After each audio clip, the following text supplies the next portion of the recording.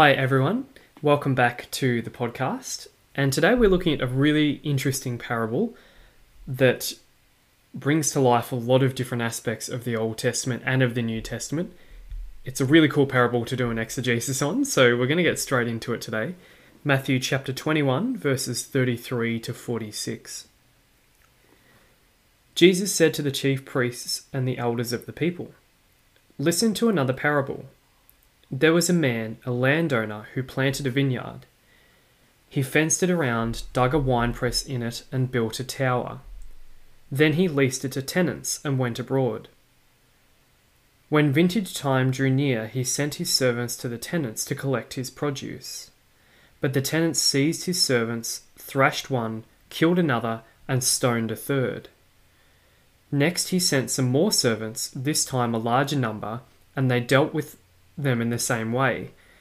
Finally he sent his son to them. 'They will respect my son,' he said. But when the tenants saw the son, they said to each other, 'This is the heir. Come on, let us kill him and take over his inheritance.' So they seized him and threw him out of the vineyard and killed him. Now when the owner of the vineyard comes, what will he do to those tenants?" They answered, "He will bring those wretches to a wretched end and lease the vineyard to other tenants who will deliver the produce to him when the season arrives." Jesus said to them, "Have you never read the scriptures? It was the stone rejected by the builders that became the keystone. This was the Lord's doing, and it is wonderful to see. I tell you then that the kingdom of God will be taken from you and given to a people who will produce its fruit." When they heard his parables, the chief priests and the scribes realized he was speaking about them. But though they would have liked to arrest him, they were afraid of the crowds, who looked on him as a prophet.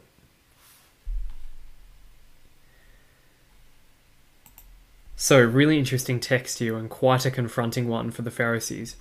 So verse 33, Jesus said to the chief priests and the elders of the people. So by now the Jewish leaders had fairly clearly rejected Jesus as the Messiah. So that's the context. Jesus is speaking to the leaders here who have pretty much rejected him already. He says, "Listen to another parable." He says another because he's just finished telling them one, called the parable of the two sons, or sometimes the parable of the wicked son, which is about listening to God's messengers when he sends them. The parable we're about to hear is one where every detail is placed there carefully by Jesus, and there's pretty much a meaning in every single detail of this parable. Some parables, you've got to be careful not to stretch it too far, and there's just one main point Jesus wants to make. I think with this one, there's quite a few specific references going on here. So Jesus starts the parable, speaking to the chief priests. There was a man, a landowner, who planted a vineyard. And that was pretty common in that culture. Sort of rich men would buy a block of land and they would plant a vineyard. And there's lots of places in the Old Testament where God is depicted as the landowner and Israel is depicted as the vineyard. And it says he fenced it round, so that would be to protect the vineyard, dug a winepress in it, so that it would be fruitful, and built a tower, so probably so it could be managed and watched effectively, something like that. So in particular, Jesus, when he's speaking, is probably thinking of Isaiah chapter 5, which is a parable in the Old Testament where Israel is depicted as a vineyard planted by God. And in that parable, the vineyard has a hedge, winepress, and tower. So Jesus is probably pretty clearly referencing that parable from the Old Testament.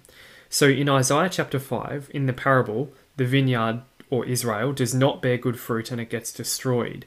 So Isaiah is kind of warning the Israelites, you're this vineyard and you need to be careful because if you don't produce good fruit, you're going to be destroyed. And of course, Israel was destroyed. And in the same way, this parable is a warning to the Jewish leaders. If they don't produce good fruit, they're going to be destroyed. So the landowner in Jesus' parable here does everything he could to look after the vineyard. And that's pretty similar to what God did for Israel. He did everything he could to extend grace and favor to Israel over the centuries. If you read the Old Testament, it's basically the story of God constantly trying to win Israel back to himself. And most of the time, Israel and its leaders aren't interested. So the parable goes on, the man leased it to tenants. So in that culture, when the owner of the vineyard was going away, he would hire people to look after the vineyard in his absence, and they could have some of the profits, but some of the profits had to be turned over to the owner every season. So who are the tenants supposed to represent? Well, I think pretty clearly it's to the Jewish leaders, the Pharisees and the chief priests. They're the ones that have been tasked with watching over the Jewish people on behalf of God. So this is a parable about the chief priests themselves. Verse 34, when vintage time drew near, so that's the time for collecting the fruit. When that time drew near in the culture, the landowner is hoping to produce fruit. That was the whole point of planting the vineyard. He wants good fruit. And tenants were expected to give a portion of the fruit back to the owner. So the owner sends servants to the tenants. So now we have a different group of people, servants of the owner, and the servants are being sent to the tenants. So these servants are representatives of the owner himself, and they go and check on the harvest. So this would be a reference to the prophets that God has sent Israel throughout the centuries to put Israel back on the right path. Verse 35, the tenant seized his servants, thrashed one, killed another, and stoned a third. So why are the tenants killing the servants? In the parable, probably because they don't want the master to find out that they haven't been looking after the vineyard very well. They don't want the servants to bring a report back to the master, so they kill them. This is a very clever reference from Jesus to the way the Jewish leaders really did teach the prophets. All throughout the centuries, whenever God sent a prophet to bring a message from God, in the Old Testament, the Jewish leaders pretty much almost always reject the message the prophets are bringing and they kill the prophet. So it's a very clever reference and a very clear and specific reference to them. Verse 36, he sends some more servants, and this might be a reference to the fact that God sent more prophets in the later parts of Israel's history to try and get them back on track after the exile. And afterwards he sent his son to them, saying, they will respect my son. So in that culture, the son was considered to be the best way of representing the father, the best representative of him. They essentially had the same nature as the father. So the way you treated a man's son was a reflection on the way you felt about the man himself. And that's really important when we consider that Jesus is considered to be God's son. In our culture today, we don't really see that same relationship between the son being the representative of the father, but in that culture, they did. So this is a clear reference to Jesus being God's son, and it means that God has sent Jesus into the world to check on his vineyard. Verse 38, the tenants said to themselves, this is the heir, come let us kill him and have his inheritance. So the tenants know that their master, in the parable, the tenants know their master is rich, and they know their master's inheritance would one day be given to the son. So they think if we kill the son first, then we're the tenants, we're next in line, we might get the money. So what's the parallel here to Jesus' time? Well, it's pretty clear, I think. The Jewish leaders plot to kill Jesus, as we know. They want to kill God's son. And in a sense, it's basically out of hatred for the message that he brings from the Father. So verse 39, they throw him out of the vineyard and they kill him, which is pretty much what happens to Jesus. He gets killed by the tenants of Israel. Verse 40, now Jesus asks this question. He kind of pauses and asks the question to the Pharisees directly. When therefore the owner of the vineyard comes, what will he do to those tenants? So he's asking the chief priests and the leaders here. Verse 41, and this is the chief priests speaking. They answer Jesus' question. He will bring those wretches to a wretched end. So this is an interesting, ironic prophecy that the chief priests are making, because it's probably a reference to the destruction of the temple. 40 years after Jesus speaks these words, the Jewish leaders were judged and the nation was destroyed, basically. So they're prophesying their own destruction here. He will bring those wretches to a wretched end and lease the vineyard to other tenants who will deliver the produce to him when the season arrives. So that's exactly what God does in history. He makes a new leadership system after he destroys the Jewish leadership system. And that new system, as you would probably know, is the church. Verse 42, Jesus now keeps speaking to chief priests. He says, "Have you never read in the scriptures?" And that's fairly insulting to say, "Have you never read this in the scriptures?" Because these are supposed to be the experts in the scriptures. And this is what he quotes: "It was the stone rejected by the builders that became the keystone. This was the Lord's doing, and it is wonderful to see." So that's from Psalm 118. In the context of that psalm, it's a celebration of the Lord's rescue from her enemies. Now, what's a keystone? So in Jewish society, the keystone, or the cornerstone, was the indispensable foundation stone that was used to build a building. And it was carefully inspected by the builders. If you didn't have a good foundation stone, it was rejected. They need a good one if they're going to build the building. So, and in particular, this is interesting, the psalm, the cornerstone the psalm is talking about is the cornerstone of the temple itself. And Jesus is speaking this parable where? In the temple, which is being renovated as they speak. So in this time period, the Jews are currently doing some renovations on the temple, which last about 70 years. And it's only finished in about AD 60. So at the time Jesus is speaking, the renovations in the temple are going on. So interestingly, in a real sense, the chief priests were literally the builders of the temple. They're overseeing the building of the current temple. But here stands before them the key cornerstone, the true cornerstone of God and of the temple, which is Jesus. He's standing before them, but they're rejecting him. They're inspecting him through his ministry, and they're rejecting him. That's a really interesting analogy, isn't it, to Jesus?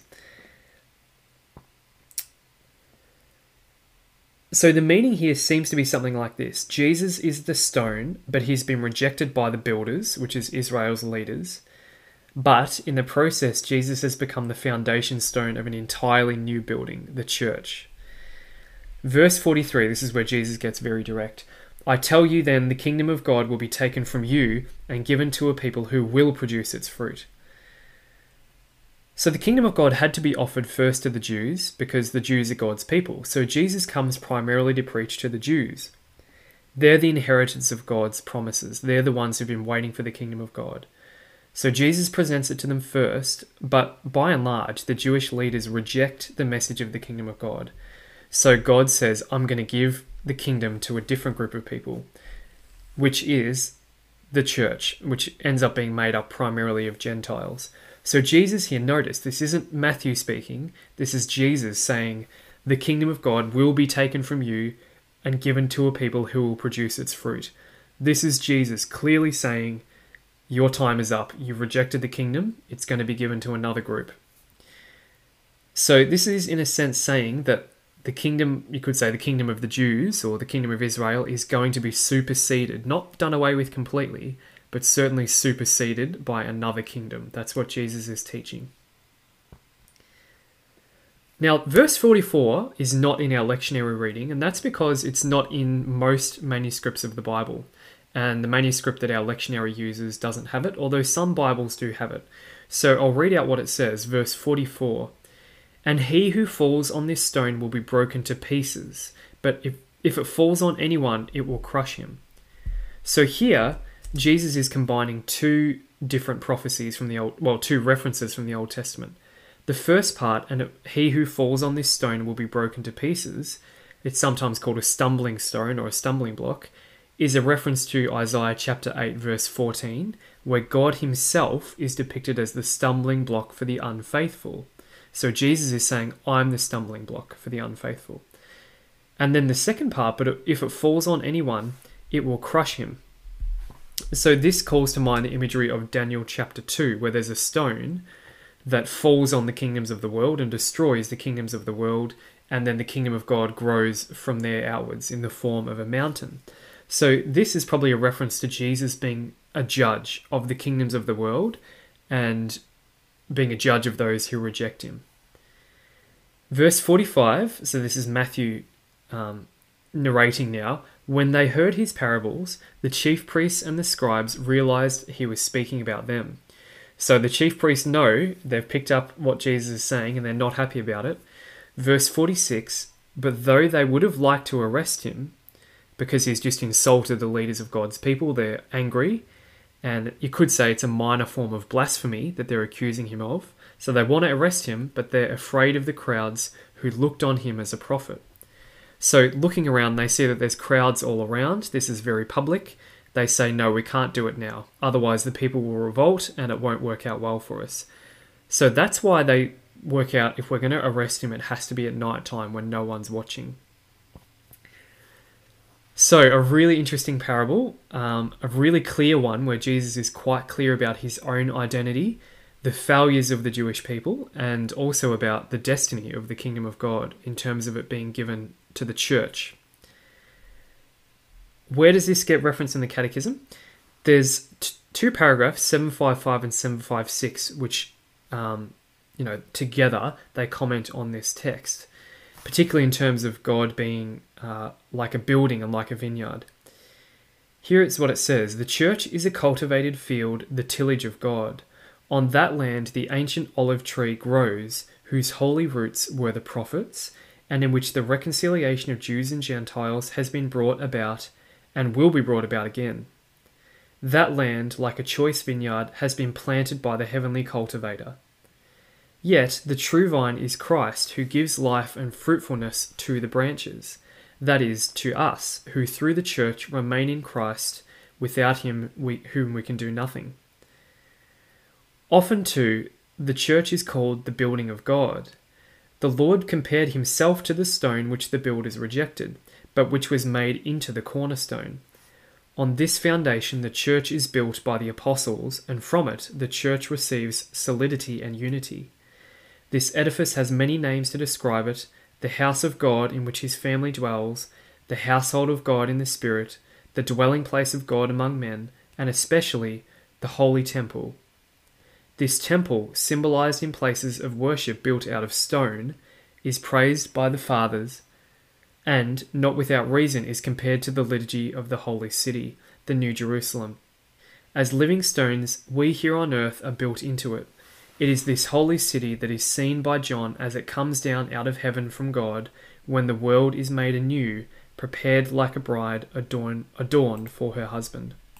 So that's quite a beautiful paragraph, or two paragraphs, which bring together both the analogy of the church being a vineyard, in a sense, and also the church being a temple. It's quite a nice summary of those two things, which both come here from Matthew chapter 21.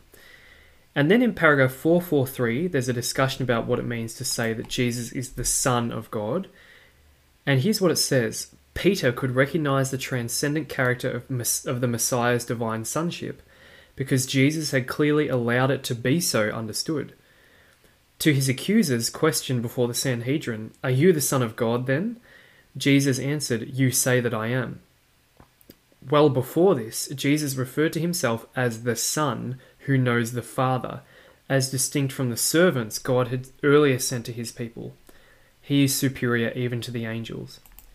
So you'll hear there the reference to this parable, where Jesus is depicted as the Son who is superior to the servants, which are the prophets. So I hope you enjoyed this podcast. I hope you learned something new. Please share it with other people, and we'll see you again tomorrow.